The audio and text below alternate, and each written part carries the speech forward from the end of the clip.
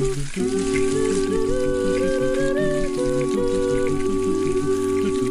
listening to the Vocal Fry Podcast, your weekly dash of voice science, pedagogy, and pop culture.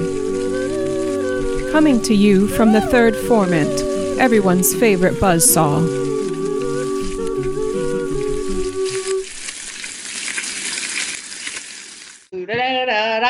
Heidi! Woo! I like you're real. This is awesome. Sarah's real. I only exist on the internet. Right. Sarah's real. It's up for debate. Welcome to Vocal Fry, Heidi. Thank you. Wait, I have a message for you guys. I love it. I love it. Is that like an actual handcrafted mug? I got it at Goodwill of all places. No. Yes. And I use it for all my students. I wash it, of course, after Right. each time. But, but it's like this subconscious, infusion. Every time they take a sip of their water or tea, they have that, and now I'm doing it for myself. Heidi is holding a mug that says, "I am a great singer." Oh, that's good. Yeah. Yes. Sometimes I forget people can't see us. Exactly. I forget that too. You mean it, Sarah, Sorry. except for our very awkward 3-minute video where people could see us? Where I was incredibly aware of the fact that people could see us. I went and watched that and I was just like, oh. Jamie laughed at me the whole time. That's why we're a radio show, not a... I'm so relieved, believe me, as one who has New Jersey hair and so forth. It's just, that's where I'm from. So Heidi, this episode will drop next Friday. Okay. And we are super excited to have you. I'm so excited. We had to get our episode with Alan Henderson out today for the sort of launch of NatsCast. So that one went out today. I totally hear you. He's the head umbrella of everything. El Jefe. El Jefe. Anyway, so Heidi, I've wanted to have you on Vocal Fry for a long time. Vocal Fan, we are here with Heidi Moss, soprano scientist, brilliant human all together. Stop it. And I really, there's a lot I want to get to. I want to get to your Nats talk, your upcoming Journal of Singing article, which are obviously sort of interrelated. And I do want to talk about those things. However, I really want to talk. I want to hear at least one great Richard Miller story. That is on that's on my agenda for today. Oh my gosh! All right, I think I have a good one. But and I also want to hear a little bit about sort of one of Vocal Fry's mission areas has been to destigmatize anything about voice health and things that we as humans go through in our singing journeys. And so we'd love to hear a little bit about what your process has been like. So anyway, let's just start at the beginning. How'd you get into singing in the first place? Yeah. Oh my gosh. How does anyone get into singing? Right. I mean, I think it's like one of those, I loved to sing as a kid. My family was not into music per se, and I was the annoying youngest child that would sing anything. But when I played piano for a really long time, and she was probably 90 years old in my town, had a little voice studio and a piano studio, and she asked if I would play for some singers. And I was about 16, maybe 15. And I came in and I was like, I don't want to be at the piano. I want to be the singer. I want to be the singer. And I started, her name was Hortense Harrington. And she sang at the Met, I think in the 20s, something like that. But anyway, so I started taking lessons with her, and we would have listening parties on a Victrola, and, opera was something I didn't get exposed to, and I was just hooked. But the funny thing is, she was a little clueless about repertoire, so the first aria I had learned was, it was Norma Costa Diva. Whoa. Holy moly. Sarah, do you have a fairly similar story, Sarah? Go ahead. I literally went into my undergrad college auditions singing VC Darte. Yeah. No big. Yeah, I was like, I know. Like, let's do Collis's repertoire at Just 16. It's go for it. awesome. Why not? And You're I only hurting mean, no one. Sarah still sort of bills herself a soubrette, so. Oh, I was a soubrette. I didn't know either. It was just pretty, Yeah, I took some voice lessons. My teacher told me to sing this, so I was like, okay, this is a good song. I didn't know anything. Exactly. Thankfully, by the time I auditioned for college, I had a little more, insight as to not to use that one, and I've never touched that aria again. But so now you went to Oberlin, and did you double major as an undergraduate? Yes, so they have a double degree program. That's why I picked Oberlin, because I have a family of scientists, and of course it's like, they're supportive now, but back then it's like you can't just go to a conservatory, you need something else. So Oberlin has a great double degree program where I majored in biology there and voice at the conservatory.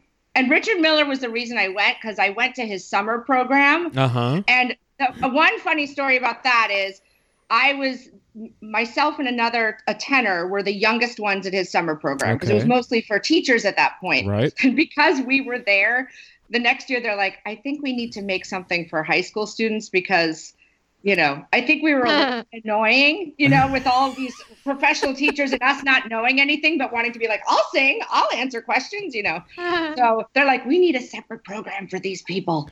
So, So after that, they had a high school program after that year.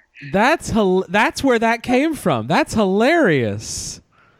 Before they didn't have two. Before that year, they did not have two programs. They had one. Funny. Yeah. Oh my goodness! I had no idea. Someone had to start it. Yeah. Anyway, so then I went to Oberlin and did the double degree program there. That's super cool. Yeah. And now, did you work with Richard in studio, or did you work with someone else? I worked with Dawn May I figured, in studio, okay. because Richard Miller went on sabbatical when I was there.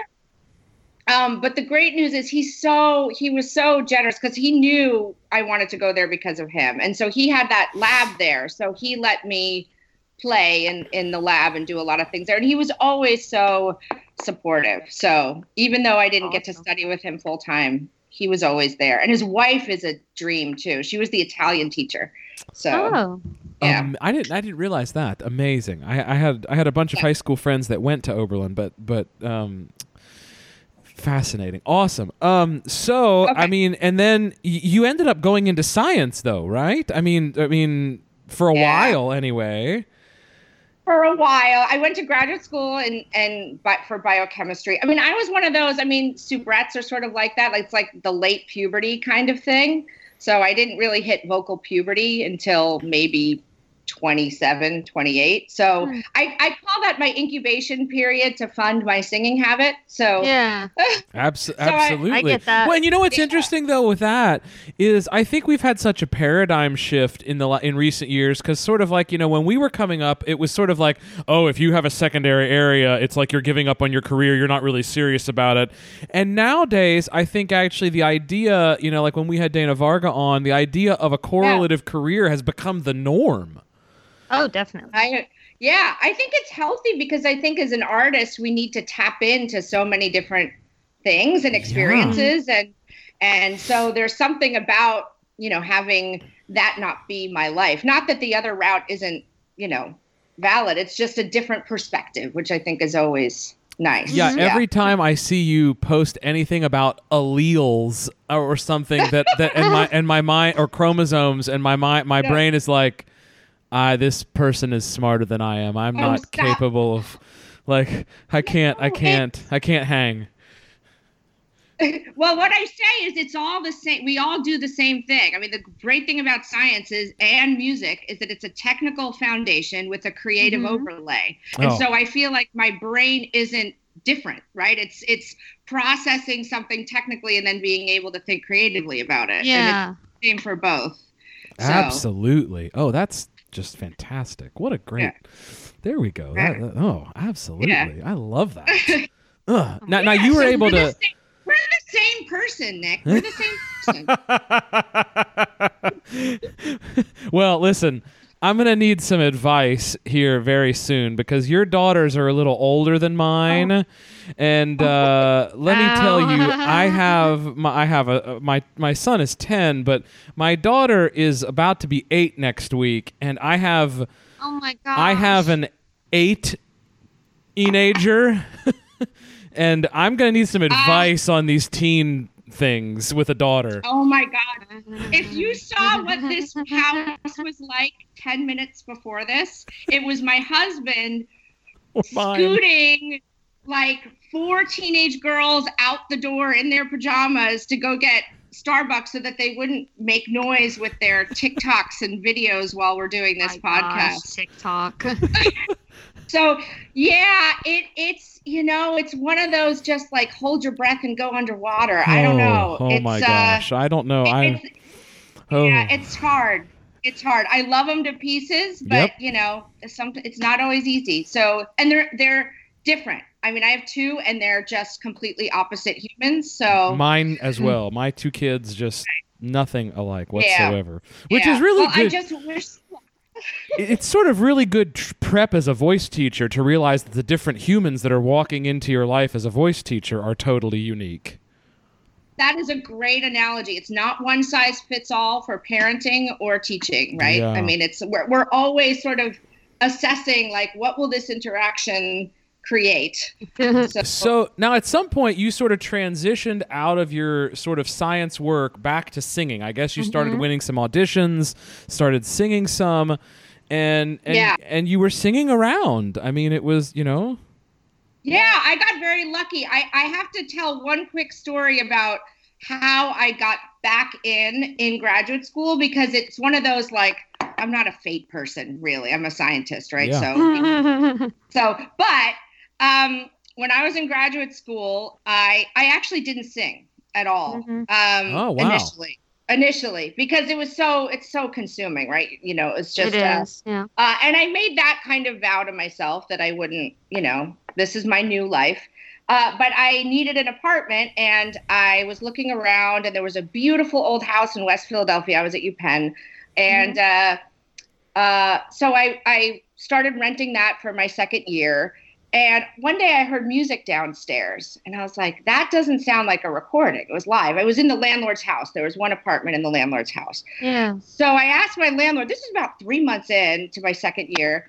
And I said, did I hear live music? He said, yes. He said, I'm a musician. My name's Franklin Zimmerman. Franklin Zimmerman, all of Purcell's works are cataloged by Z numbers. My landlord was a Purcell scholar who had a musical program called Penn Pro Musica. And I said, I'm a singer. This is the first time I'd said that sentence, probably in 2 years, or, and he said, do you want to audition? And I was like, yes. And oh my gosh. So I auditioned. I got second woman in Dido and Aeneas, which was a wonderful. And then I actually sang one of the soprano solos, just the recits, because Christina Burras was the soprano for everything else, who's a wonderful soprano, for the Messiah that year in Rittenhouse Square. And that was like, I was like, oh, the gods are coming down saying, you need to do this again. So after graduate school, isn't that a funny story? It's like, so after graduate school, instead of going on, I was thinking, actually, I took the MCATs. I was going to go to medical school. I was going to get a PhD in science.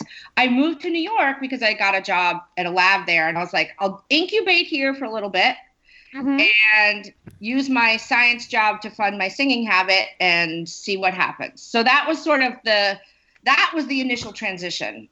Yeah. Oh, that's my crazy. good. Now you were actually, because I think I've seen you, like, so that whole period, you were in New York during 9/11. That was during that whole period. That was part of your years there, right?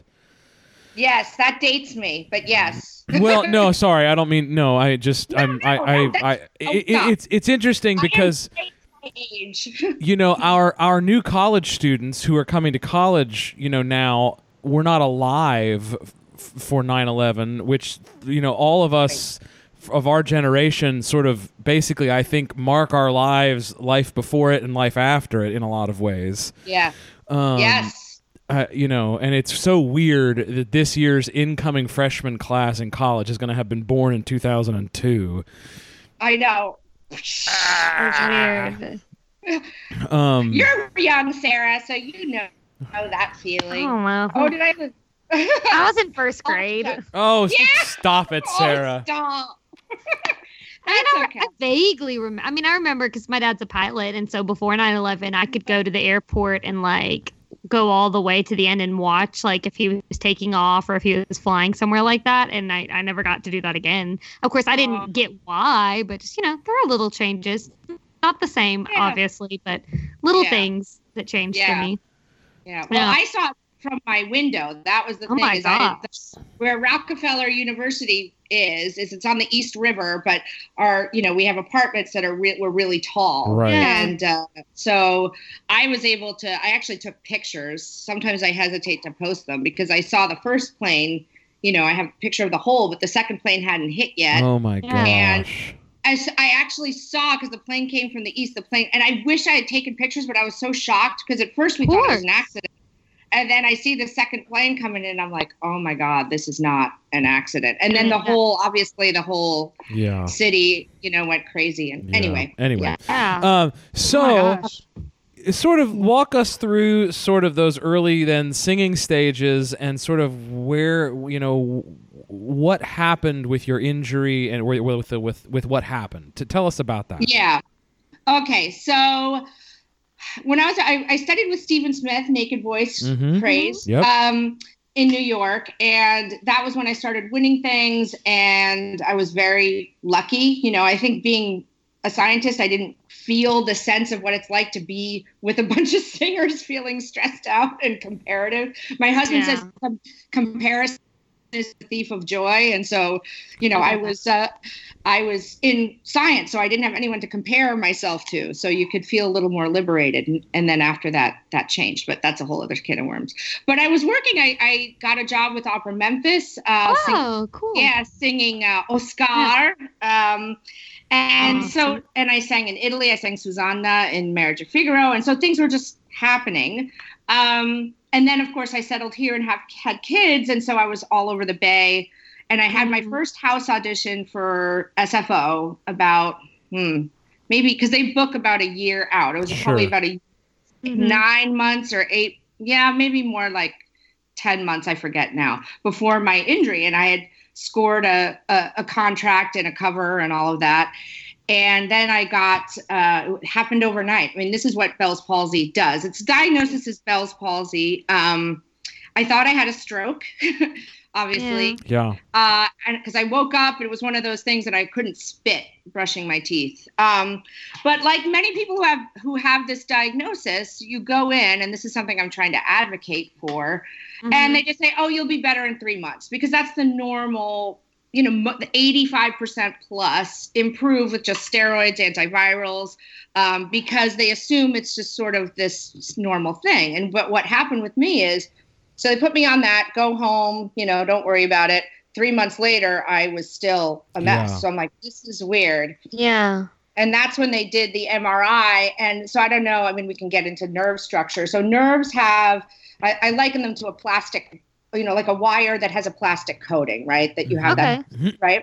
So the axon is the wire and the myelin sheath is wrapping around it. Okay. And so that's what nerves basically look like. And so most cases of Bell's palsy, it's just that inflammation, the compression of the nerve kills the myelin sheath, but the wires are still intact. So where the wires go in, where they plug in and where they start aren't damaged. When they did the MRI on me, all of them, both the axon and the myelin sheath were damaged. Starting from, it starts right above the ear, your seventh cranial nerve, and then branches out like a tree into all your facial muscles and some of your laryngeal muscles and neck muscles. So all of those were killed. And I remember my neurologist, like that moment of him reading that diagnosis to me. And he was just like, I'm so sorry. And I said, well, what does this mean? And he just, he set me, he gave it to me straight. There's some singing issues. Obviously, there were a lot of articulator issues, vanity issues, which people don't talk about enough. See, if I look like I'm winking at you, they can't see me. I've trained a lot to make it not as obvious, but if I smile, I look really, So there's this. So what happens subsequently is the nerves regrow about 1 millimeter every 2 or 3 days. Okay. So it took about 2 years for the nerves to grow back. So 2 years I had this horrible droop, and I still have to cover my eye, but the nerves have no path to grow. Those wires were there, they were lost. So yeah. So what happens is you go from being paralyzed to being what's called synkinesis. And if I had to rank which was worse, I would say the synkinesis is worse, because what happens is, and I have the slide that I give at talks when I talk about this, I have constant muscle activity. The nerves don't know to be off because they regrew. So the reason my eyebrow can't raise is not that it's paralyzed. It's just that the nerves are antagonistic and they're constantly acting. So all of my muscles, they have the great image of it is, when you blink, your eye is sort of quiet and then your orbicularis has spikes if you do an EMG. Yeah. With me, it's like all the time. And then it'll get this kind of max. So it's hyperactive and then even more hyperactive when I try to blink. So I get hypertrophy. This side of my face is about half an inch thicker muscularly. Okay.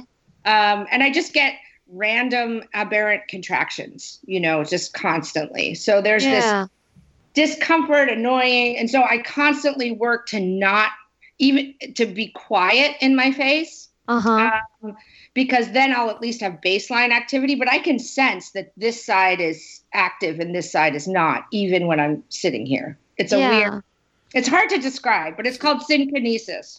So that's interesting. I'm just now, let's tie that then into your singing and how did that, what were sort of the initial impacts in your singing, and then what steps have you sort of taken over the years, to just sort of, because let me just say this, Vocal Fam.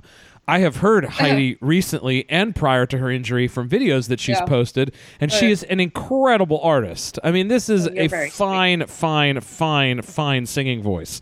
So, what was that process like? I mean, what were the challenges? All that. Yeah, I mean, I was obviously depressed for the beginning.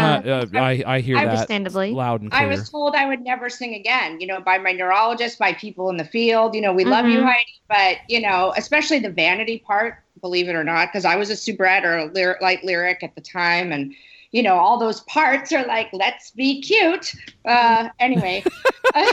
Sarah knows nothing about this. Yeah. Yeah, the Ina. Yeah. I used to call it Ina-itis. The Inas. No, that's it. It's like, you're 5 feet tall. Oh, yeah. Soubrette. Yeah, exactly. Yeah. It's like, welcome to my world. All right. So what I did was, at first I didn't sing at all. It was just like, this is done. But then, you realize how important it is to you. Unfortunately, insurance didn't cover SLP work, and plus it was so rare. Right. I was lucky. I got 1% of the 1%. But I knew Miller, right? I had that kind of background in science. I had the background in, knowing anatomy, and I was like, let me figure this out. And, I couldn't talk. I had a lot of speech impediments because of it, because your articulators are just, because the stylohyoids involved, the digastric, so my tongue is asymmetrical. My lips only, like the slide I give is, you have 9 muscles to make P, to say P, that have to coordinate for both action and release. And I have 7 out of those 9. Actually, I think I got the ratio wrong. I can look it up. Anyway, I have the majority of the muscles required to say P, not functional. So I had to rewire. So the papers, this is what got me into the neuroscience of singing, is the only model, and I was told this by a MD who suggested it. He said, look into phantom limb pain. And I was like, okay, that's sort of weird. Because phantom limb patients, you have basically your central nervous system still thinks there's a limb there, right? Right. And he said, your central nervous system still thinks that your face, your muscles are there. Can do what they can still do. And he said, so what we have to do with phantom limb patients is sort of, we use mirror therapy. That's one thing they use. So he said, try mirror therapy and see if you can, quiet some of those muscles and just use your central nervous system rather than the peripheral, which is what, the muscles are, to sort of remap. It's basically a remapping of your physiology. And so it was just slow. P was the funniest thing is the first gig I got post-process was from a great friend of mine, Eugene Brancoviano. He's a great baritone. He was actually in the Bohème on Broadway, and he was super supportive. And he said, I have a gig for you. I'm doing this house concert. Let's do the Papageno duet. Oh, geez. Oh no. Of all things. And I was like, dude. Are you kidding me? No. But it made me practice P, and I can still say P the old way. P. So there's this asymmetric. My brain remembers the old way and then the new way. So I'm basically recruiting P, like different muscles. Yeah. Say P. And it's this then got me into what songbirds and how we learn to vocalize and what those signals are about. And it's an auditory, like I had to hear how I wanted to say P. The correct muscles wouldn't recruit, right? And then I just keep thinking it. And I sat in front of the mirror going, P.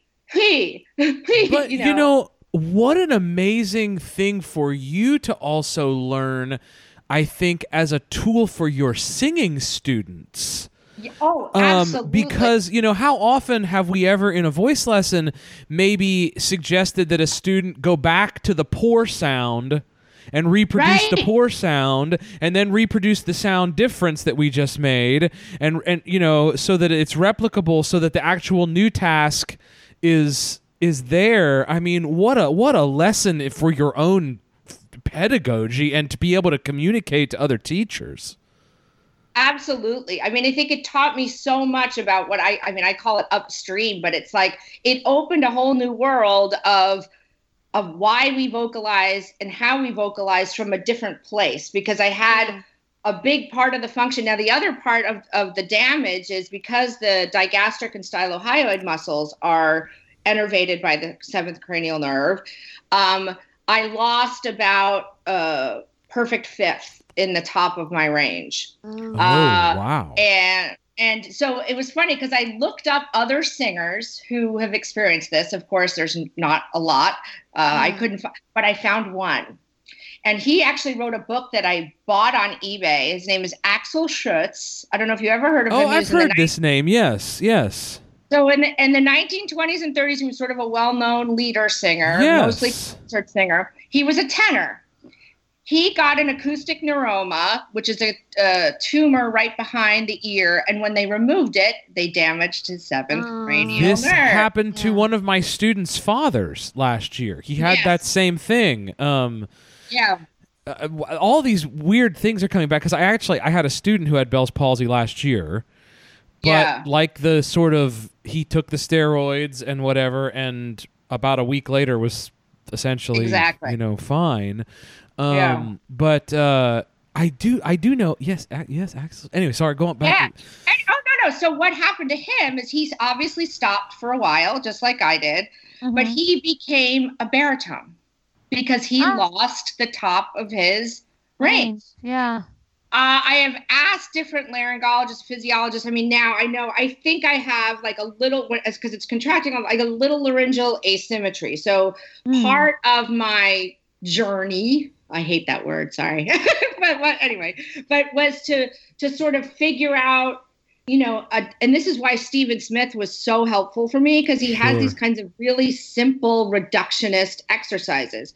Okay. So I would try to sort of sense, my adduction, right? Just simple. and where that felt. And I still didn't get back my entire range at all, but I definitely extended it. And it's continuing. I was actually going to post on Facebook. It's like I've got a sustained high D for the first time ever since I had Bell's palsy, just in the past month.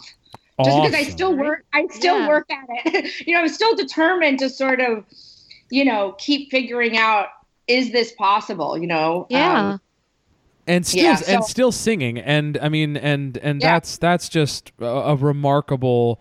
I relate to your story so much for different reasons. Yeah. But it's a great testament to sort of not giving up, continuing through, and again, most of us at some point are gonna run into some kind of voice thing that's gonna make things different. Right. And we all need to learn to, we got to destigmatize that, because it doesn't automatically mean that somebody has bad technique. Yeah. Exactly. I love that sentence. Yes. Because the stigma, because then your opportunities are lost, right? And that we can hang our hat on that, and then it becomes a psychological tumbling, down the hill thing, Yes. So that's part of what I'm trying to do. There was an article in Classical Singer just out this month that was sort of, I don't know if you saw that. It was about this. Yeah. So it was about me and this journey in a way, because they have a series now called Overcoming Adversity. Oh, okay. And it's a great series for that purpose. Who wrote it? Oh, shoot. Michelle Latour. Oh, okay. Yeah. Heidi, so you obviously are doing some teaching now, not only just private studio stuff, but you teach some at the conservatory and both in adult education. You also are now teaching some anatomy and physiology courses, PED courses, whatever. How did you end up coming to the biofeedback stuff? Like, when did that sort of become part of your process, part of your teaching and just knowledge base? I mean, obviously you were probably aware of it from way back, but... Yeah, I mean, I was being a scientist, as soon as spectrograph, and Miller had some rudimentary spectrographs in his lab. So it was something, and, I downloaded Pratt probably in my, it was one of those things that I was a dabbler, and then Don Miller's book came out. And so I was definitely a dabbler just because, science people like to dabble. Sure. But it really, the biofeedback part was part of my retraining when I got paralysis, because I thought, I don't have a teacher here. I don't have someone to give me feedback on my sounds. And it was mostly for vowels, oddly enough. It was because my tongue was asymmetrical, and I sort of had this kind of muddiness to my sound when I was talking. And so I can regenerate it. Yeah. So it was sort of, let me look and just see how I can play with new shapes. So it was much more of that idea. And then I noticed it was really cool. I could see if in a phrase I wasn't vibrating through it, something that you can not always perceive, right? Like I found it sort of like I'm looking at other things in addition to what I was there doing. Yes. So it was sort of like, it was sort of a light bulb went off. It's like, I can really see that my vibrato is not consistent here, or it's not centered on the pitch. And so it was just through that exercise that serendipitously I saw another purpose in it. And I first started to do it with students, but the big spectrograph was way too overwhelming, because there's, all the overtones and people who are just beginners, or, especially those who I work a lot with adult amateurs, it was just a little overwhelming. So I found an app that had just what I say linear fundamental only and color coded. And that every student that saw that was just like loved it, because, they could see that, they were under pitch or whatever, and they would correct it in real time. And it just started to be a natural part of my studio. And I have not had one unsuccessful point with that. Because technically, if someone is under pitch, I find there's a big psychological thing. They think they're thinking the wrong pitch, right? So it's like, think higher. It's like, no, it has nothing to do with how their brain is processing pitch. There's something from brain to motor where it's a little micro tension that, is sort of causing that. But our directives are usually like, oh, you're flat. Okay, I'm going to think higher. And that's not the right way. But if they watch this little screen like a video game, it works. They correct it. And then I started reading about biofeedback and how singing is really the ideal, action that will respond to that, with visual cortex stimulation to correct a complex physiological action. Absolutely. So that's how it sort of got in. And then I realized its limitations as well. So the paper and my talk are going to talk about what is, statistically successful application of biofeedback. Okay, so what is the title of the talk, and what day are you presenting at National? Do you know off the top of your head? I can think look. Off the Hold top on. of my, I can look. I think it's 9:45 a.m. on Saturday is what I remember. Sounds right. Oh, okay. That sounds right. Yeah, Yes. and it's mobile apps. No, wait. No, it has biofeedback in it, doesn't it? Mobile apps, biofeedback and vocal pedagogy using mobile apps. Because I wanted something that was user friendly, that every student can talk. No one. I mean, we love Voce Vista, but not everyone wants that. So we want something on our phones that we can, You'll appreciate this because you understand what I mean, but I think there are very few who actually realize, particularly in Bodo's new version, just how many complex features there are that you could unpack. And it can be overwhelming. I mean, that new update, I still haven't wrapped my head around yet. It's like, I need him to come to my house and stay overnight for have a sleepover party for Voce Vista. Well, he's a cool enough dude. He'd probably do it. Sarah likes to joke that Bodo is my man crush. But he 100% is. Oh, you fanboy every time. I need to fanboy thing. Yeah. Well, so he's dish, Sarah, dish. He just gets all giggly. It's the craziest thing I've ever seen. He just sits there and giggles. If you listen to our episode with him, I think he giggles through like half of it. Does he giggle like an octave up too? That's the real mark of a fanboy. Okay. Yes, oh yeah, yes. It was a very entertaining experience for me personally. Okay. There you go. I don't know about the rest of y'all out there, but I enjoyed myself. Yeah, that's look forward to reading. That's very true. So in this also, do you have a publication date yet for the article? Just out of curiosity. I think they said fall. They're so backlogged. Oh no, I know journalists. No, trust me. The article. I have an article coming out March, April, and I wrote it in. When did I write it? Summer of. It was a while back. It was a hot minute ago. We talked about it like last year. And so I actually had to edit it because apps change all the time. So I had to put in, this is because I made a table of comparative things, and I was like, this is wonderful. Between my tests were between 2016 and 18. I submitted it in June of 2019, and it's going to be published. So who knows? None of that could be relevant. But what my point of the paper was to really focus on the application of what mobile apps can do. Whatever app you choose to use, it'll be analogous, right? You'll have.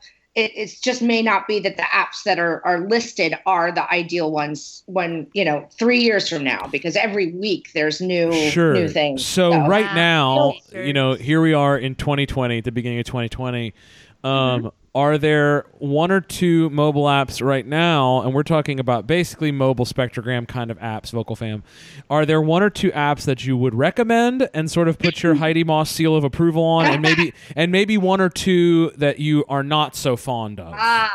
Yes. So my favorite one, which is unfortunately, I'm struggling to get it updated for new Mac iOS. That's why I'm hoping this because like when you do Catalina, Voce Vista was a mess for a little while. I still haven't. I'm not going to do it until I don't even know when. Right. So the same thing happened with my favorite app with the most recent iOS. So I'm still working on the phone. It was called Pitch Lab by Carl Morton. And why I loved it is because the visual is it's color coded for frequency, which adds an additional input to the brain of where you're at. So you can see, okay, I'm a little blue-green, not blue. And so that, rather than just looking at a line. So I liked that additional input. And it's linear fundamental only. You don't get overtone background. So you can really clearly see, where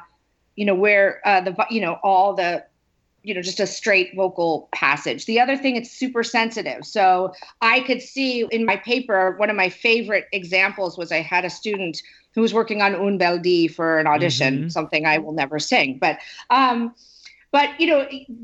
it's something that I heard as a teacher that was happening where I felt like it wasn't quite legato in between the lines. But, how do you describe that technically or pedagogically?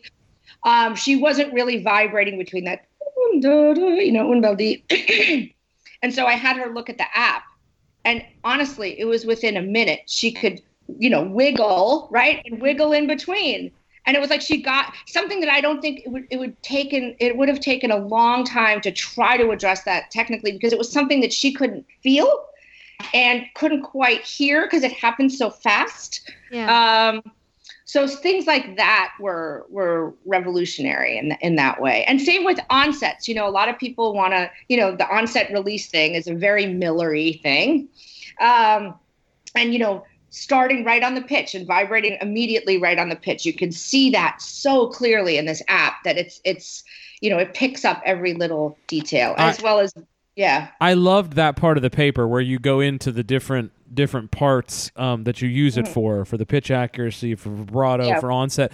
And it's so funny. And I love that you've actually broken it down and actually brought sort of an empirical laying out of it and that kind of thing, because I've been talking about these talking points for years, but sometimes I just get distracted by other things and would never have taken the time to actually write all this out, would I have, Sarah? I'm sure so many pedagogues on our groups do this all the time, right? It's just, I think my point of this paper wasn't to revolutionize that concept. It was to give something to students. That's why absolutely. Well, it's great to have it all together, though. It's great to have it all together and laid out. I think it's great. Yeah. And so I think students need to not be afraid of it, because I think that's the other thing. My other favorite story about Pitch Lab is I was teaching voice at Google, which is a great gig if you can get it. I saw that in your bio. Voice at Google. All right. Yeah, that's a perk for employees, along with the awesome food, which I was lucky to get. But what they have this future job, Sarah. Future job. I know, right? Talk about a dream job. And then you bike around on the Google bikes. It's from one campus to it's awesome. What? Oh yeah. Trying my new life goals right now. I was going to say, Sarah, this literally sounds like a life goal for Vocal Fam. Bike around the Google campus as the Google Voice teacher, eating lunch in the Google cafeteria. Oh yeah, the food is ridiculous. It's I'll do about anything for food. Yeah, you feel so guilty. It's like, oh, the chef is, I want to ride up to the sushi bar. I want to, go to the smoothie bar. I want to go to it's ridiculous. Did they have muffins anywhere? Oh, are you kidding me? They had every flavor of muffin. Oh my God. Yeah. Okay, sorry, that was for Sarah. Are you a muffin guy? Who's a muffin person? Me. Sarah. Oh, what's your favorite? I love muffins. Right now, I'm on a lemon poppy seed kick where I do like a little lemon glaze on top. Oh, okay. So at Nats, I will bring you some lemon poppy muffins. What? Amazing. Oh, yeah. Fantastic. That's going to be I'm writing this down, actually. I love muffins. I love baking in general. Yeah, so Google, my favorite thing about Google is because it's a perk, the spectrum of people who sign up is like, so my favorite story is I had this Russian programmer who walked in and, the first question is, well, what do you want to do? Why are you here? And he's like, he wanted to learn. I shouldn't do the accent. I love doing accents. I got you. I have to resist. But he he wanted to do some Russian rap, and he played me the Russian rap music. It was awesome. It was so cool. And I was like, awesome, totally. So I just wanted to start, with pitch matching, just so. Yeah. He could not pitch match. I would press a note and he would go, oh, like for every single note, no matter what I played. That's not even a pitch. Yeah. But what I realized, I love reading about, this is something else I want to write about it. Like I knew this from reading papers that true amusia is very rare. Very rare, yeah. Yes. Yeah. So I knew that if he likes music and it's probably not that. It's a mind to motor thing. So we started out in his speaking range, looking at saying, okay, just say something, go, whoa, what's up, into the app. And so he could see the pitch. And then you start sustaining in his speaking range, always looking. And then we went, we built from that. By the end of 8 weeks, not only did he get his Russian rap, he wanted to sing Caro Mio Ben for the next session. And he did Caro Mio Ben in the recital. So here he went from not matching pitch at all. Everybody should sing Caro Mio Ben. Anyway, exactly. Yeah. So anyway, that was I can't. I know. Sorry. I know.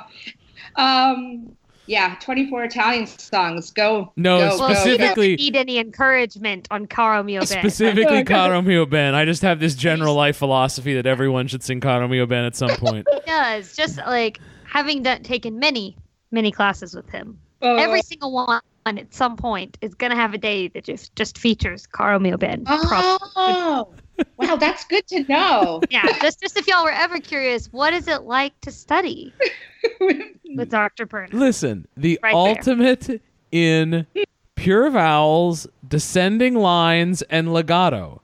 You really don't need to know how to do anything else as a classical singer. Yep. It has it all. It has it all. Plus, it has that. See, and there it is. You all need it. We all need more and some in the singing. That's what the phrase needs. Yeah. Exactly. So anyway, Sarah's like, okay, I can't handle this anymore. I just know you don't need any encouragement in this field. We love encouragement anyway. Yeah. Anyway, so that was an application too, where people think, oh, this person's can't match pitch. What are they going to do? And it's just adding another. We're all synesthetes in a way. All of our. And so adding a visual just gives them another tool, and it was amazing. So anyway, that's why I say never give up on a student if they can't match pitch. I love it, and I think the visual feedback for somebody like that is brilliant. I mean, absolutely brilliant. I know you have a whole bunch of other things that you also like work on in your mind and other things. What do you? What are some other things you sort of have like coming up? That you're interested in looking at. I'm just curious. God, I mean, I am so obsessed. I think sometimes our baggage is our best friend. Yeah. And for me, there were so many things about focusing on the physicality of singing that made me crazy because.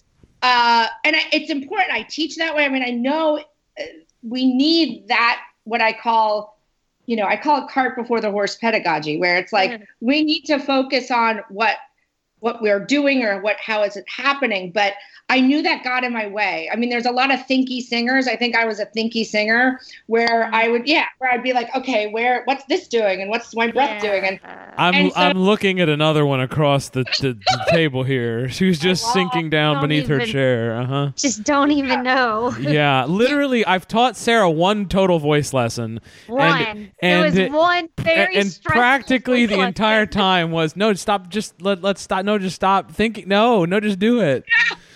Yeah. So I decided to sort of research the big why do we do this? And so it got me into the neuroscience. I mean, especially since I was already reading about it when I had my injury.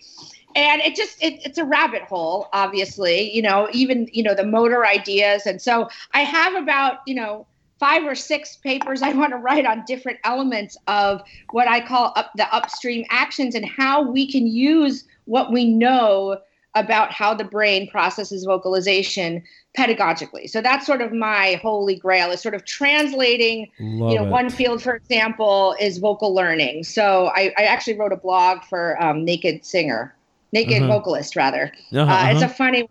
But, our vocal learning brains are not, don't come from our nearest primate ancestors. We talk about laryngeal evolution, but there's something called convergent evolution, and we're more like songbirds. And there's a guy at Rockefeller University, my old home, Eric Jarvis, who, really took off in this field. I communicate with him. So I'm really lucky that I get to talk to experts in the field. And so basically, vocal learners can all, the hallmark of it is that they can all hear sounds and then process it and create novel permutations of that, right? So a dog, for example, you can say a dog barks. Yeah. You can tell it to sit or fetch, but it can't say, all right, I'll go do that, bro. So same with chimps, but birds, we have analogous structures at the macro and micro level. It's overwhelmingly cool. And I won't go into all of it because how convergent evolution works. But I will tell you that how it happened was random duplication of the motor pathway for limbs. So we all think of gesturing when we speak. And I don't know if anyone read the paper on Parkinson's. Singing helps Parkinson's patients with gait, with how they walk. Mm-hmm. And it's because all of our motor for our limbs are neighboring to the vocal learning pathway. So if you strengthen the singing neurons, you're going to strengthen some of the gait neurons in Parkinson's patients. Phenomenal. Yeah. But the key hallmark of how I apply that to pedagogy is they have done now even functional studies. One of the papers I quote, and I'm already writing this, is there was a paper in Nature that showed infants, how they learn to speak is analogous to how songbirds learn to sing.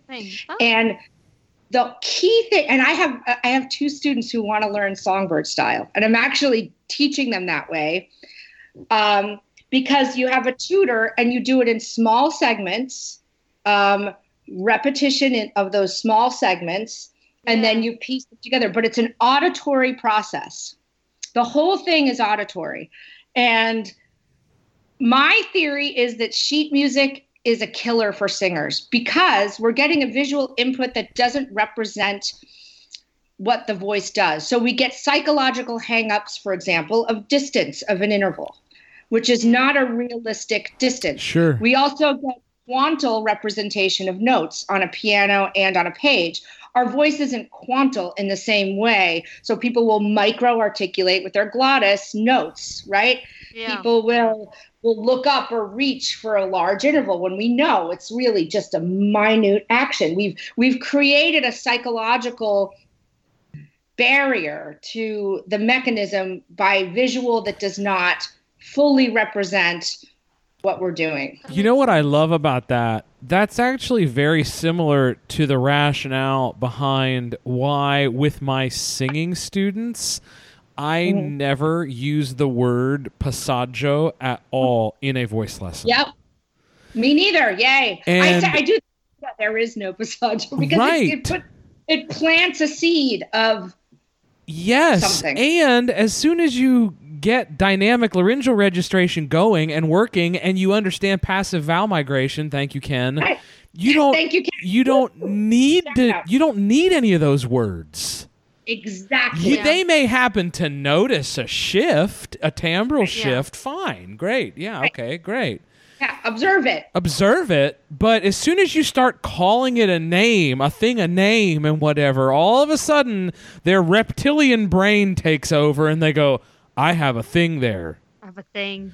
I can't sing there. Yeah. Well, and it's sort of like telling, this is why I don't do this anymore either. I don't ever tell anybody they've got tongue tension. Exactly. I mean, because just, you know what? How about every single time? This is me just getting soapboxy for just a second. You're speaking my language. We've said this on the podcast before, but I every time I see a post about, oh, I just can't get my students to get rid of their tongue tension, I just want to say, and I don't, because I've learned how to interact on social media over the years, and sometimes non-engaging is the right engaging. Yes. Almost always. But I've learned, I want to just shout it from the rooftops, if you'd stop talking about their tongue, it would get better. Exactly. And also a completely relaxed tongue, you would die. Exactly. Just like if you had completely relaxed posture, you would fall over. Right. And even that term is like, just relax, relax. You know, it's like, I'm more tense when someone tells me to relax. Exactly. Yeah. It's So terrible. I think our language as pedagogues definitely needs to change. I even think about chest and head register because people think of it as quantal. They think of it as two separate things. They don't see it as this dance and this grayscale and these ratios that it's like, no, don't say that anymore. Even mode 1 and mode 2, I know that's the thing. But again, if you quantalize anything, people put it in this box. We don't use it. Two events. The other thing that I learned from birds is dopamine, which is our happy neurotransmitter, solidifies neural connections and learning. So if you have a negative association with learning, your brain will just put it in the garbage can.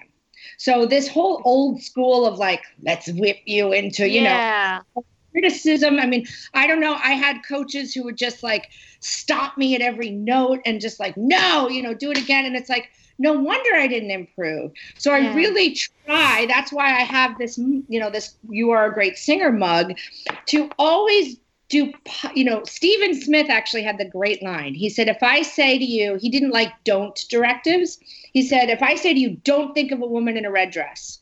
Of course, what is your brain going to do? Imagine the woman. Yeah, exactly. So I really have worked hard now to give only positive directives. If there's something that's not working, I'll find something that does and then transfer that to what's not working rather than like, let's say this.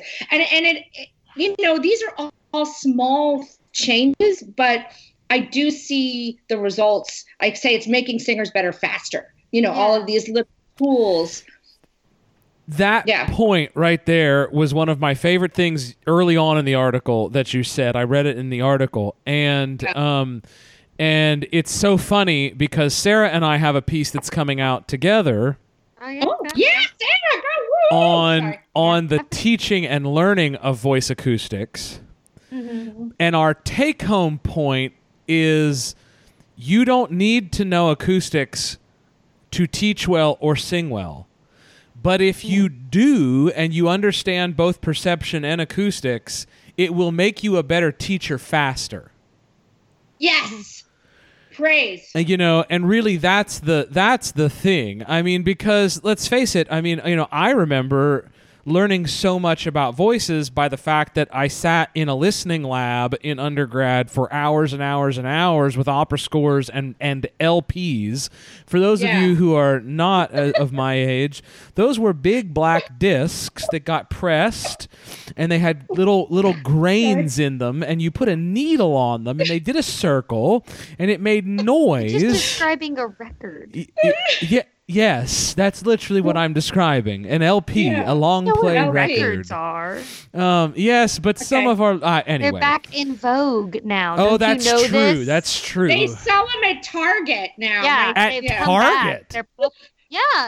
There's been a huge resurgence of people listening to vinyls. Well, so if it's at Target, so the hipsters basically lost, is what you're telling me. Exactly, yeah. Like, because it was a hipster thing back about 12, 15 years ago, and if it's at Target, the hipsters lost.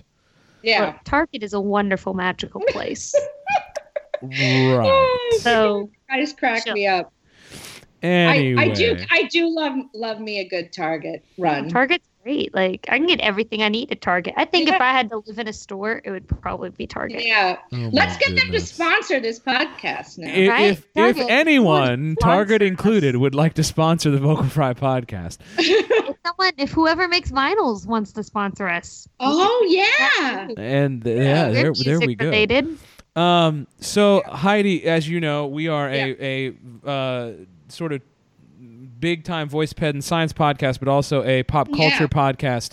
Do you have any TV or movie loves that you have, or any book series that you love, or any podcasts that you love, or anything that you would like to share with the Vocal Fam? I know. I knew this was coming, and I was sort of because I know you guys are like Marvel and Star Trek and anything. Listen, you can share anything.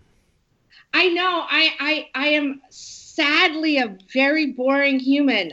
That is not true. That's not true. I mean, I love 80s music, so like I dance it to new wave in my kitchen with my husband all the time, and our kids are mortified, you know. Love it. I'm actually going to go see Adam Ant in March, so I'm really excited about that. Fantastic. Yeah, but as far as movies go, I don't watch a lot of movies. I love, but I do read a lot. So I like nonfiction. So I really think if everyone read *Sapiens*, they would be better humans because it just gives you perspective. It's basically about the social history of our species, starting with the dawn. But like some of my favorite. Yeah, I mean, there are just so many good quotes there that I think would heal so many divides, because then you just realize, like, this is all an illusion. Even money. Money is a myth. Yeah. Who is this *Sapiens* by? Oh, his name is like Yuval. He has a very weird name. Hold on. You could just Google it. Yes. If you want to read this book, just Google *Sapiens*. Yeah. And he also wrote *Homo Deus*. So my husband's ahead of me. He read *Sapiens* already. And A Brief History of Humankind. So it's Yuval Noah Harari. There we go. I really think it should be mandatory reading for any sapien because, as I said, it'll just put perspective on everything we're doing. And I don't know. And I'm so glad you actually just referenced, because I also do want to let the Vocal Fam know, Heidi's husband is also a marvelous composer. And one of his works in particular, Here Bullet, has garnered quite a bit of performances recently, as well as being the subject of a soon-to-come dissertation. Look at you doing your homework. So, I mean, just tell us a little bit about your husband's vocal music, particularly, about Kurt's vocal music. Oh, my God. Well, I should tell you the courtship, too, just because we are both divorced. It was we had really horrible, sad stories in our, and I was involved in I do a lot of new music. I love new music. I love working with composers. And so I was in a trio and we were performing one of his pieces. Mm-hmm. And the first thing that my colleague, who's a soprano also, said to me, she's like, he is a soprano lover. He is so good at composing for sopranos. You know, he just has this way. And so that stuck in my head. You know, it's like, that's sort of an odd way to talk about him, but okay. But he did a lot of vocal music. And then, you know, that's how we met. And of course, when we met, this was now, gosh, it's 8 years now. But he's just, he wrote for, he was a composer in residence for St. Grace Cathedral. So he did a lot of choral sacred music. So he just knew voices. I just think he has a natural, you know, he's different enough that you say, oh, this is interesting, but it's not atonal. It's not, he's very French impressionistic. I always I want to get him a little beret and mustache and just walk around and say, yes, I'm like, you know, sort of like Ravel or Poulenc or something like that. Yeah. Awesome. Yeah. Thank you for the shout out for him. I'm so proud of him. He works so hard. Seeing how composers work. I said I want to put a couch in his brain sometimes because I want to see that he does his composition, even though he teaches, he's a music professor. He teaches theory and piano. He was a pianist to begin with. In the lineage of Liszt. I actually just got him. So Liszt taught some guy who taught Claudio Arrau, who taught his teacher. So this is still, I wish vocalists, singers don't talk about this often anymore. I mean, you know, but this is still, every pianist that I know can basically chart their lineage. Singers aren't quite as good about it sometimes. No. Yeah. It sort of gives you, I don't know, there is something holy about it. You know, the way it's like, oh, yeah, Well, this is where. Let me tell you what's a little weird, though. What becomes a little weird is if one of your voice students, as one of mine did last year, learn that lineage is a thing and then charts your own. Oh, shoot. That's a weird, especially when you've really not done it. Yeah. You're I like, forgot about that. well, okay then. That's cool. Do you have a tree now? Like, Dish, what's your lineage? I don't know. I forget. One of my, I think he ended up doing it by the fact that one of my teachers had studied with Suze for quite a long time, and then that lineage was fairly easy to trace. Yeah. I think that's how he did it. But anyway. Yeah.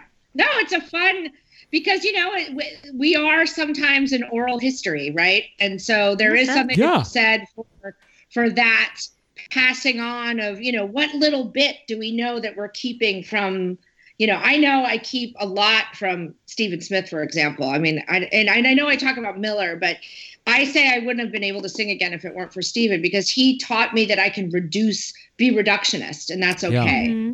You know, I don't, and so anyway. Well, I mean, I attribute so much of my recovery to my current teacher, even though I haven't been up for a lesson in like 2 years. I'm a terrible person. Yeah. But I mean, I remember one of the things he said to me, one of the things that Jerry said to me when I first got up there for my first session was saying that, like, basically he was like, neither of us have anything to lose. Let's just play. And that's become such a huge part of my just philosophy of voice teaching. Yes. And I'm with you. And that's the other neuroscience. I have a class of adult students. We don't do any technique. It's all play, because our vocalizations are rooted in a communication. And so, like, I'll have someone, I always say, like, we're so literal sometimes with our interpretations. And so, for example, Nach und Träume, right? Everyone wants to be like, oh, I'm so placid and, high, but that will result in sort of low energy phonation. So if I have people, like, I say, pretend you're a tiger and you're a CEO and, you're telling your tiger friends something off the wall crazy. Oh, yeah. I'll get the sound I want, even if it's off, and they'll be like, but it's not the text, Tiny. I say, that's in your subconscious. You've done your translations. You know the words. Let's give something else so that your voice can just do what it's meant to do. Yes. Play. Absolutely. It's fun too. Absolutely. Anyway. I totally agree. Yeah. Heidi Moss, you are an inspiration and a gem and a brilliant human being. Oh, you're so great. Thank you for having me. I've been fans for a long time. Well, we enjoy what we do. We have a very you're so we good. have a very dedicated, loyal, small listening body, and we're very thankful for every member of the Vocal Fam who not only listens in, but who then comes and joins us on the podcast. And we've got a whole bunch of them coming up, because this is in a series of a whole bunch of Nats National episodes that are coming forth over the next 2 months. I can't wait. I'm a loyal listener, so I can't wait. Oh, well, thanks you for that. And thanks for being with us. This has been awesome. This'll drop next Friday, so the 6th or 7th or whatever Friday is. This'll get loaded. I don't even know. Whenever next Friday. Whenever that day is. Yeah. Whatever. Okay. Heidi, thank you. Sarah, I'll talk to you later. Thank you, Sarah. Bye, everybody. Thank you. Bye, everybody. Bye-bye. Bye. It's Picard, PhD. Now you'll learn something real nerdy on our show as we go to Dr. Glasner's lab in section 31. Da, da, da, da. He goes, but it is connected. Sarah watched Best of Both Worlds last night. Nice. You're good. How's everybody's Saturday? Good? I just taught 3 lessons. On a Saturday. Oi. Early career, man. Trying to pay off those student loans. I feel that. I mean, I'm going to be paying off One was a transgender client. Ah, fantastic. that I did not Oh, find cool. out about until she came in. Oh, Okay. We're That was- actually I don't want to give away all of our guests that are upcoming, but we have scheduled a recording session with one Dr. Lorraine Sims Very nice. coming up, which I'm sure will have a certain focus on that teaching Absolutely. oh yeah. of that particular population of humans. Anyway, so here we are, Picard PhD episode 3, and I just want to start out by just Yeah. saying this episode really is the end of Act 1. Absolutely. According to Michael Chabon, according to Akiva Goldsman, the two showrunners, this is the end of Act 1. We've basically watched 3 parts of 1 episode, not I believe that. 3 episodes. So, now that we've basically taken 3 episodes to set everything up and assemble the crew and have a little bit of more of the, okay, this is what we're doing. How do we feel about what we're doing? I like what we're doing, y'all. I don't know how y'all felt about this character. The Rafi, she got on my nerves so much. Why? Like- Honestly, you want to know what I think it came down to? How she kept referring to him as JL. I was going to ask what you guys thought about From the JL. second she called him JL, I was like, "What is wrong with you? Have some respect." Sarah, that's the most But that's the I most honestly Sarah think that was half of it. that's the most Sarah answer ever because you love I know. the blonde, right? The blonde, I like her fine. I was Yeah. not surprised that she came. I actually like if I had to pick a favorite character, it'd probably be his 2 Romulan companions that I really Yeah. actually wanted them to come. Can we talk about that scene for a second? I thought I wanted them to come. I really did. Well, The- Picard getting thrown on the couch. I know.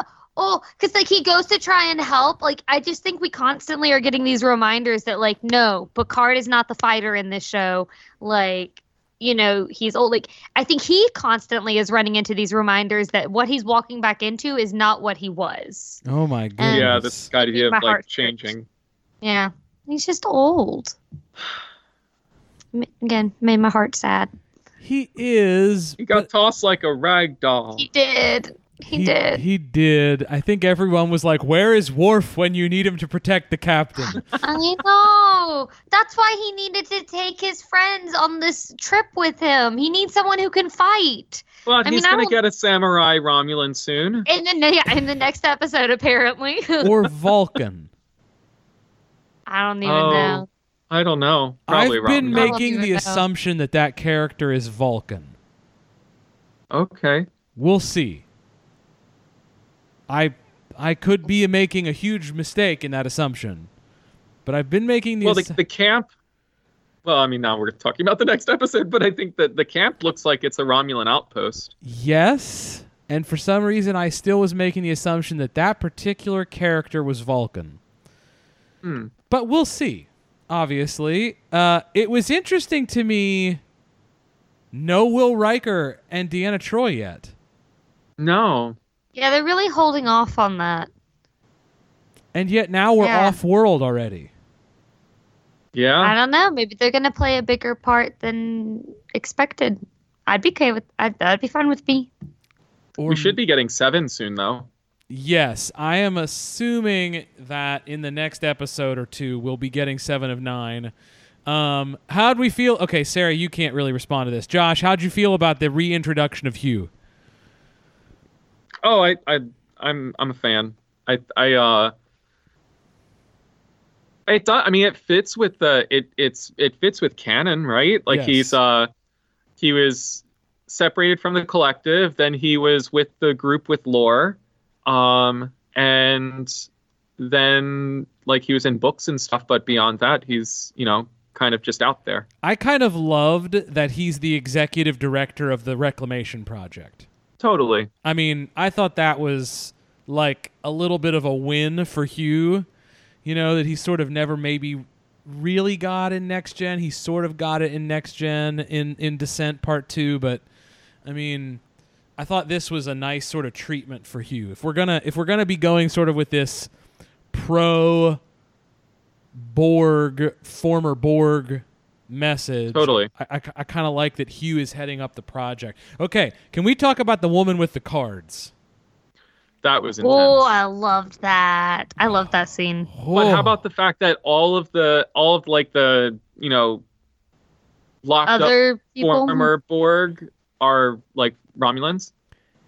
This is I said last week, I think that we're going to get some sort of like Borg origin story, and there's going to be something really messed up between the Romulans and the Borg. Yeah, because what it. was she even asking her about? Yeah. I mean, I don't know. Some sort of shared mythology. right, except that it really appears to just be an oral history. Yeah. Yeah. I mean, it made it seem as if what she was attempting... It was also very interesting, I felt, and it was basically in that scene, her introducing herself as an anthropologist. Mm-hmm. I mean... Yeah. So just trying to create this collective history. I mean, you might be right, Josh. This idea of a Borg origin story. I don't know. I still have to process that scene. That was It was a lot. very intense. How much you want to bet that wasn't the only card that mattered? Yeah. Oh, I'm sure there were more. Got to go back and look at a screenshot of that. I'm certain that the card just with the yin and the yang, the two sisters, was not the only card that mattered. I'm curious to know, like, how seriously we should take the line, just sort of like, you don't know what they are, or you don't know what they are. You know, like, they're not what you think they are. Like, are we being told that maybe they're not, maybe they're not synth? Does that make sense? Mm-hmm. Like the people who attacked Mars? No, Soji and Dash. Oh. I don't know. I just like that leads, and maybe they're just trying to misdirect us, kind of give us a red herring of like, oh, they're not who you think they are. You're the destroyer, and I'm just wondering like how much we should read into that, because I think it could be, I don't know, could play largely into the next few episodes. I have two theories on that. One, the theory is that they're an upgraded Borg who are going to try a new strategy to assimilate everybody. And not Data's kids. Strategy theory 2 would actually be that by her being the destroyer, the Romulans perhaps did create the Borg, which would be interesting, and in doing so realized what a huge mistake it was actually joining organic tissue and synthetic machinery. Which, if Josh's theory holds, would basically be the play there, that the Zhat Vash were created basically to stop that from ever being a thing, because in doing so they created the Borg. But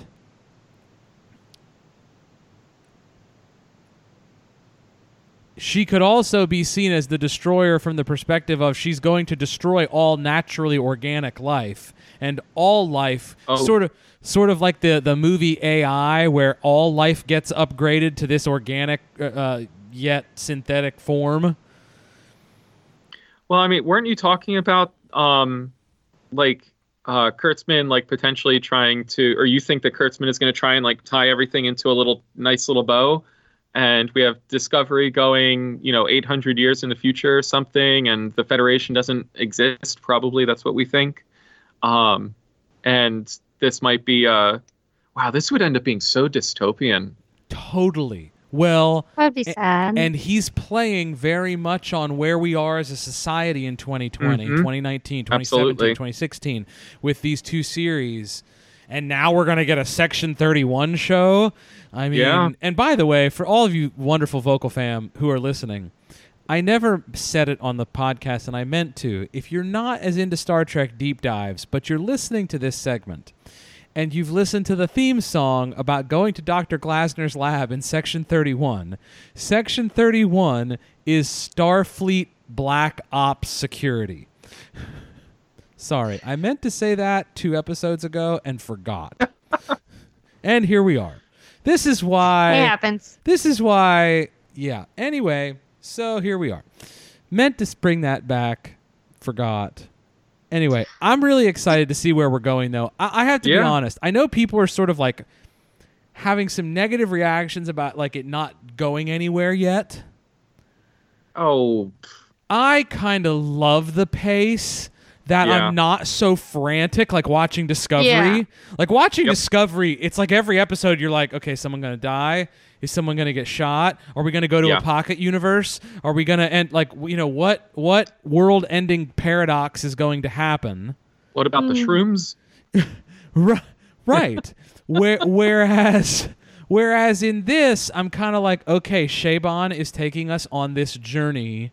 Yeah. That's going to last a bit. It feels measured. Right. This is a question I had watching this episode, which, again, not being as, like, you talked about deep dives into Star Trek, not being super deep into it yet, I wasn't sure about. I was under the impression, just from Next Gen in several episodes like this, that money and, like, being ambitious for the sake of, like, material things wasn't a thing anymore. Okay. Can we just comment on this? Okay. This has been Matt Myra on Star Trek The Next Conversation. This has been, and Matt did the after show for Discovery. I mean, Matt is as big a Star Trek nerd as there is on the planet. Matt's big complaint so far on the 3 episodes that they've done breaking down Picard has been, why is, like, even going back to the reporter in the first episode, like, why does that kind of news journalism, like gotcha news journalism, even exist in why does it exist? Culture where there's no money? Yeah, but there is money. I mean, we have the Ferengi, we have Orion Pirates, we have, you know, the Orion Syndicate. We have these kind of like things that like are groups that do exist for monetary gain, or for the pursuit of monetary gain. It's just not the like it's frowned upon. It's not seen as laudable. Well, just like they were talking like, oh, we don't need to go after material stuff because we can replicate anything. Yeah. And then you like have the difference between like Picard and his vineyard, but then the girl lives in the trailer. And I was like, I mean, maybe it was her choice though. I mean, I think she's, you know, pretty psychologically hurt. And so maybe she just wanted to live in a smaller house in the middle of nowhere. I don't know. It's this like bigger, I think it's a philosophical question, right? Like the reason Star Trek was set in a utopia was in the 60s was because the world was dealing with the Cold War and the aftermath of World War II and other wars then, and they wanted to, and Gene Roddenberry wanted us to be able to see a future that was more welcoming and more open and more altruistic. And the basic solution to that is make food, water, and lodging available to everybody. Right. But I mean, the purpose of the show right now is to ask those questions, but to mirror ourselves rather than to show something that is ideal, because we've already seen ideal and it didn't work. Right. It didn't change us. Yeah. I was just trying to figure out, like, is this something that changed in some of the episodes? Just because I tend to take the more, I like the fantasy sides of shows like this. I like the lore and the, oh, well, in this universe, this is how this works. So I just wasn't sure if I was missing, like, something in future episodes, different shows, if maybe with the passage of time that had, like, they had moved away from that. But it also makes sense that just, like, this show is meant to reflect a different time period of literal viewers, not so much the actual universe, you know. Absolutely. Yeah. And so they took a different approach. Absolutely. That makes sense. Okay, one last, just since we're at the end of Act 1, and now we're going to go into stuff that was really not in the prequel trailers, in the trailers that led up to the show dropping and whatever. Guesses, real quick, about where we're going for the end of this season. Oof. With probably 7 episodes left to go or something like that. I don't know, like the scientist, what's her name? Yeah, I wish I could remember. I'm sorry. I The can't blonde remember. girl? Yeah, I can't remember her name. But she said her actor, the actor who plays her, said in the post show, the after show. Yeah, with Will Wheaton. Yeah, she or something like that. She was talking about in some interview. She was talking Alison about Pill, Dr. Agnes Girardi. Yeah. Alison Pill. She was talking about how this is like Picard's last journey and how he's like dying and stuff. And I was like, dang it.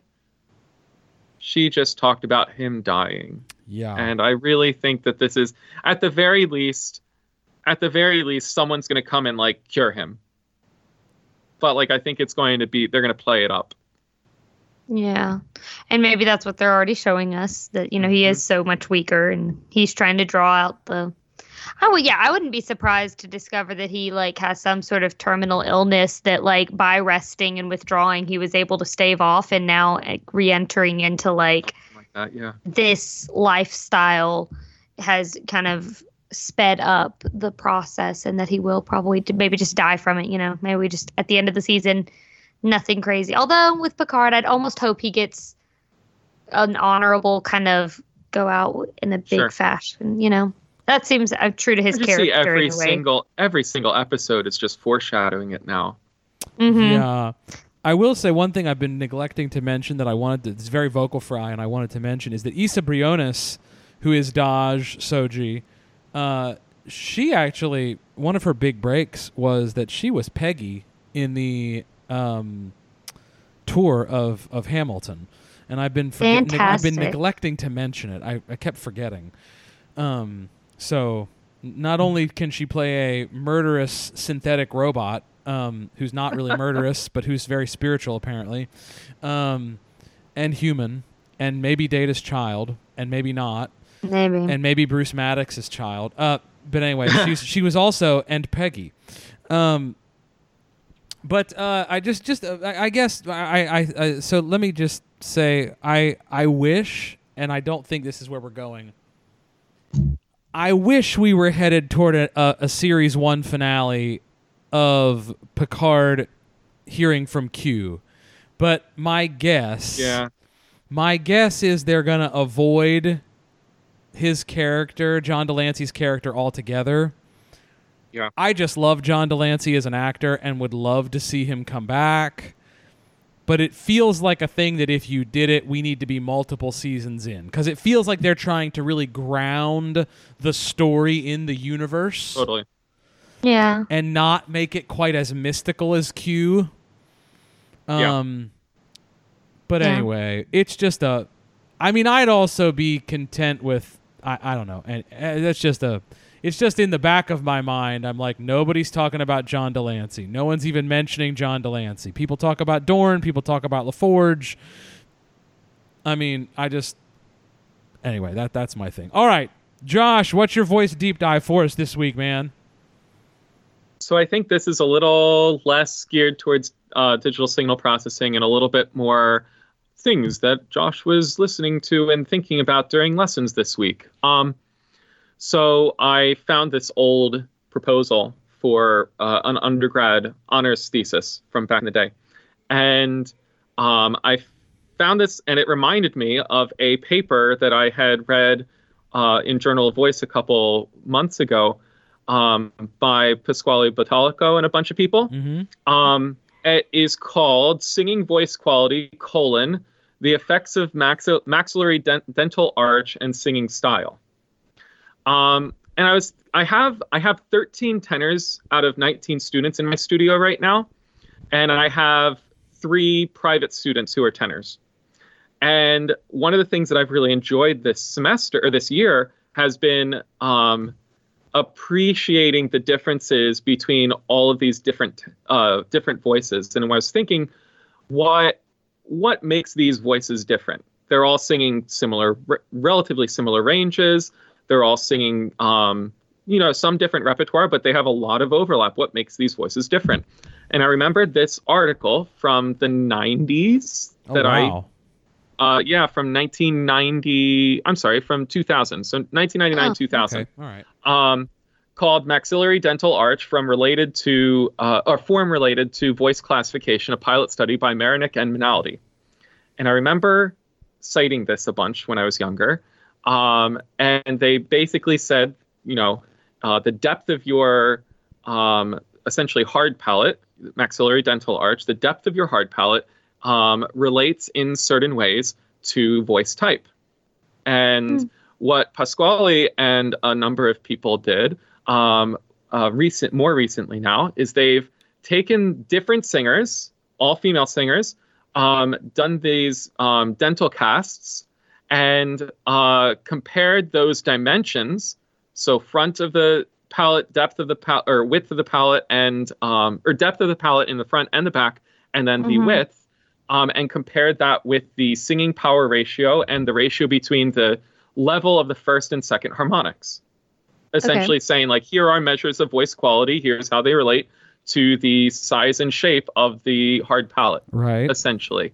Yes. And they were finding this new paper now is saying not only does it kind of relate to the voice type or the size of the voice potentially, but also that these different sizes or these different shapes of the hard palate essentially could relate potentially to different styles of singing, namely operatic singing and contemporary belt.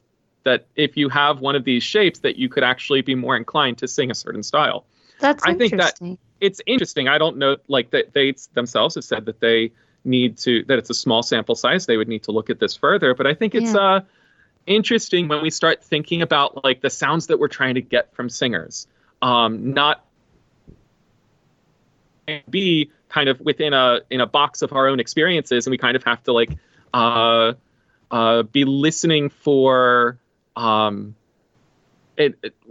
listening for an individual's authentic sound rather than trying to fit them within a box, because these different things could result that we can't change could result in very different sounds. Oh man, that's a point I've been preaching for, at least as long as I've been teaching musical theater singers and classical singers at the same time, because I just it's the perfect, and Sarah's seen this in just students she knows back from my current university. We'll have sometimes people walk in and they're just trying to sing classical music, and it's just they're being given good instruction and it's just not happening. And absolutely. They walk out and sing a Cole Porter song, and they could blow the top off the joint. Absolutely. Now that doesn't also the interesting thing there to me is that there are obviously, though, colleagues among us, our friend here across the table, Sarah herself, who sing very well classically and in a contemporary style. That's always sort of fascinating to me. Absolutely. But at the same time, also, like, I think of, and I'll just use, since she's my wife and I have, I guess, privilege to say how beautiful she is. Mandy's face is very much what you would think of when you think of a lyric soprano. Absolutely. It's just, she just, and that's interesting to me that we, obviously not that palatal shape is directly coordinated to face shape, but at the same time, there's a certain width, there's a certain thing that just comes out in your face structure. There are individual characteristics. Right. And opera singing teachers, I've heard them talk about that kind of idea forever. And I've actually mentioned this. In fact, one of my current students, I'm going to compare this to Friday. Sorry, I'm taking over. Forgive me, vocal fans. Soapbox. I'm getting excited. It's been a long week. Friday, I was teaching a lesson to this semi-pro musical theater singer. She's she's post-graduation, trying to get into the business. Totally. And she had a big audition, tomorrow, Sunday. And Okay. we're doing the 9 to 5 cut where it starts out with the normal theme, the bum bum bum bum bum, Yeah. and then she gets into that yada ba yada da da da da da da, all those D sharps. And when she came to me, she couldn't really belt above a B. So, okay, but like I looked Harder. at this girl, I did this. I don't like to make like judgments on people just by what they look like. But I looked at her and she was telling me all her rep, and it was this young ingenue rep, and I was like, right, but have you sung Elphaba? Yeah. And she's like, well, I mean, it's like my dream, and it's really how I feel about characters, but I've always just been assigned this voice. And I was like, okay, Yeah, so it's what your but- personality says. It's also what you look like. And I was just looking at her face structure, and I was like, and she goes, wait, so you're telling me I actually might sing that kind of music? I was like, yes, you're going to sing that kind of music because that's what, and it's the perfect example of she was put in a box because Absolutely. it was like healthy and it was like the right thing to sing, right? You know, to Exactly. sing legit Rodgers and Hammerstein, you know? And she actually sings, like she sings Carrie really well. Like she sings, Sure. you know, really great. But it's just, I'm so glad you brought that up because it really much aligns with what I was thinking about on Friday and all weekend, and that's just what a wonderful thing. What a wonderful little segment today. This was great, you two. Fantastic. Josh, thanks for bringing that back to our attention. I had forgotten about that Of article. course. Now that you're telling me about it, I remember it. Yes. Yeah, I mean, and the fun thing is actually that the Marinick and Minaldi are actually co-authors on Pasquale's article now. Oh, fantastic. And that's like, I mean, so that's like 20 years. Could you imagine doing Yeah. something at the early part of your career, 20 years later, someone else just picking it up? Yeah, and you just And come little back. old me, I like remember citing it when I was in undergrad, That's which was not quite 20 years ago. That's literally how I was like, that seemed a little off, but I was like, oh, you know. I hate to I could say be wrong it. about his age. I hate to so, say well. it, being on this side of the career, that's a little bit how I felt when Echternach cited me in Journal of Voice in October. Exactly. There you go. So, I mean, you come to a certain career stage and you start going, huh? And then you realize it's just because you're old. So, anyway. Gosh, you can't say you're old yet. What What are you going to say 20 years A lot from of now? gray in this beard I've got going. A lot of gray. Uh-uh. A lot of gray. Anyway, guys, 20 years from now, you can be like, oh, I'm dirt. Okay. Indeed. All right, guys, thank you so much. This was awesome. We'll see you later, Vocal Fam. Okay. Bye, Josh. See ya. See ya. Bye.